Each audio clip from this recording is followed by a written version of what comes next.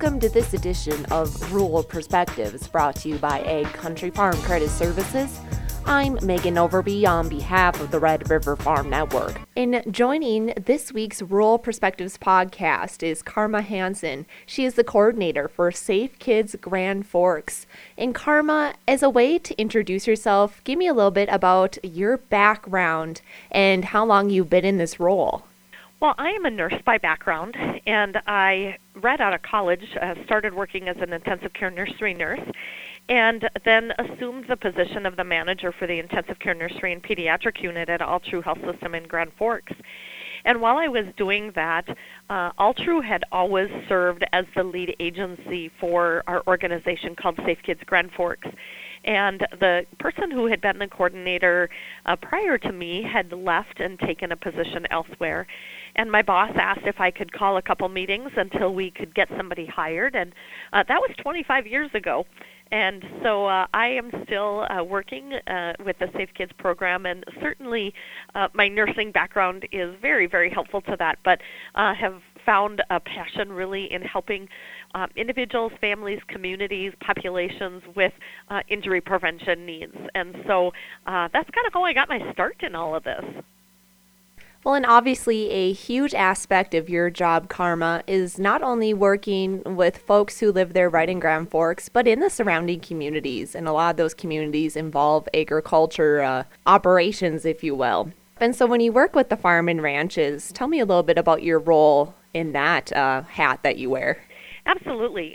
We're called Safe Kids Grand Forks, but we really cover upper northeast North Dakota and northwest Minnesota, and much of that includes a very rural, very agriculturally based, parts of our states.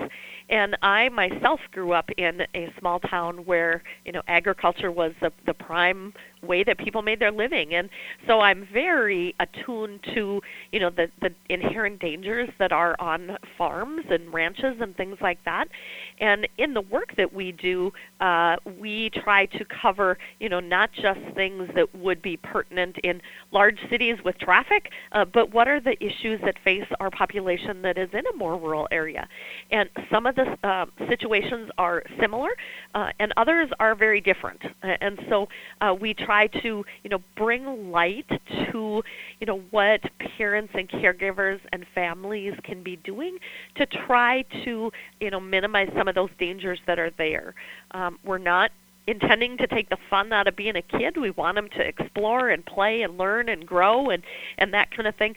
But there are certain things that we know are dangerous, and there are ways that we can make it a little bit safer. And so that's how we try to impart our messaging is just to make that job of parenting a little bit easier by having good resources and credible information and science-based things, that are backed up by, we know that this is a proven effective strategy. Yes, certainly. Well, I know one of the things that we talk about this time of the year is farm safety and related to all the large equipment that is moving around the fields, in the farmyards, and on the roadways. And so what reminders do you have during this busy spring planting season?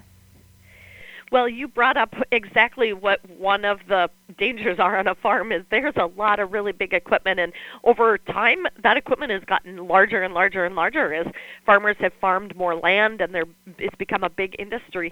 And you think about the size of that equipment and just how long it takes for, say, a loaded grain truck to stop. It can't stop real quickly. You think about the blind zones that are around those vehicles where they may not be able to see a child or an animal or a car or, something that may be behind them.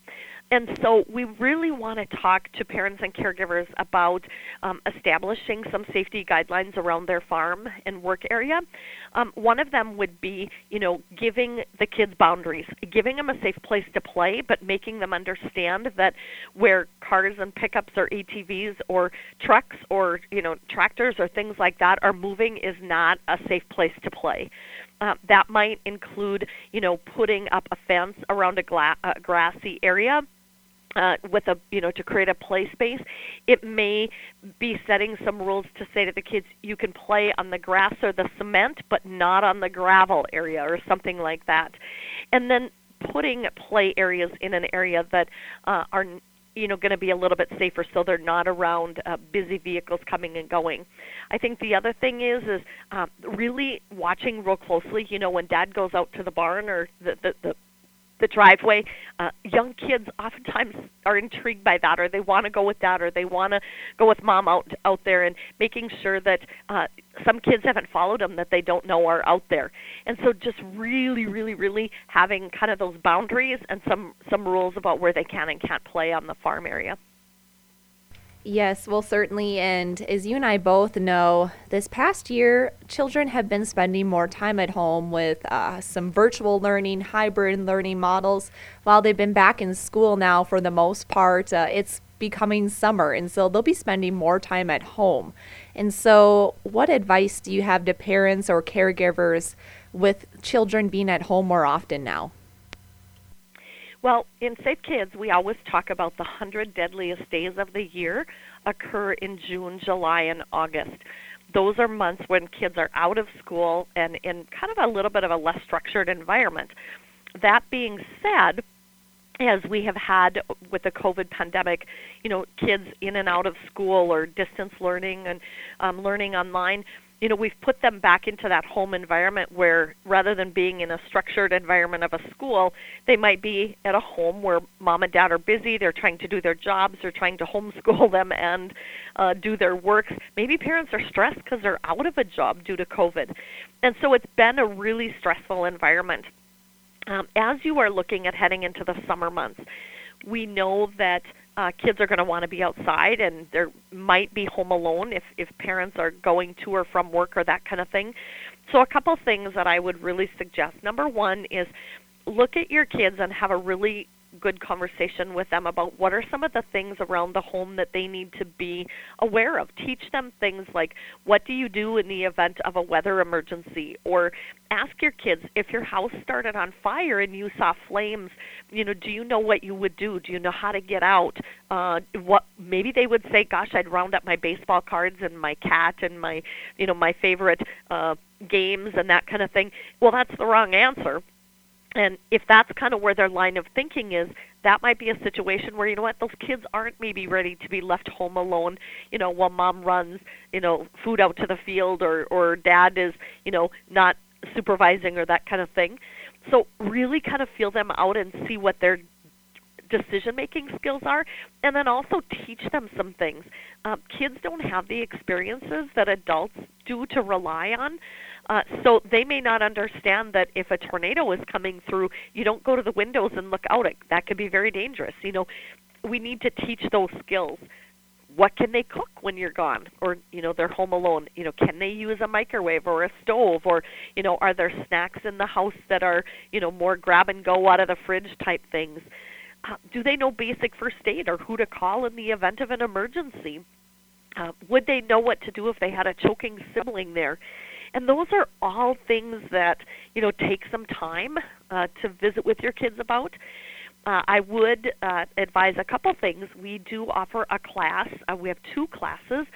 One is called Safe at Home Alone, and it is geared for kids who maybe are going to be spending a little bit of time alone, be it on the farm or in a community, where we talk about those very things I've just mentioned to you. Geared for kids ages 8 to 11. And it's a 3-hour course, and all of the information about these two classes I'm going to talk about is available on our website, and they can register there as well. So Safe at Home Alone, that class, we have a really great sponsor of that, which helps us to offset the cost a lot. So it's only $20. Dakota Commercial comes forward and provides us great financial support to do that course. And then we have one called Smart Sitter, and that is a course that is designed for kids who maybe are taking care of a younger sibling or they are going to be babysitting other people's kids. And that is a 5.5-hour course. So we go through things like first aid and CPR, and that is for kids kind of that 11 to 14 years of age. And that is a $50 course registration. And you can find that information on our website as well. And that would be a great class to get the kids into as we look to summertime and the possibility that they might be home alone.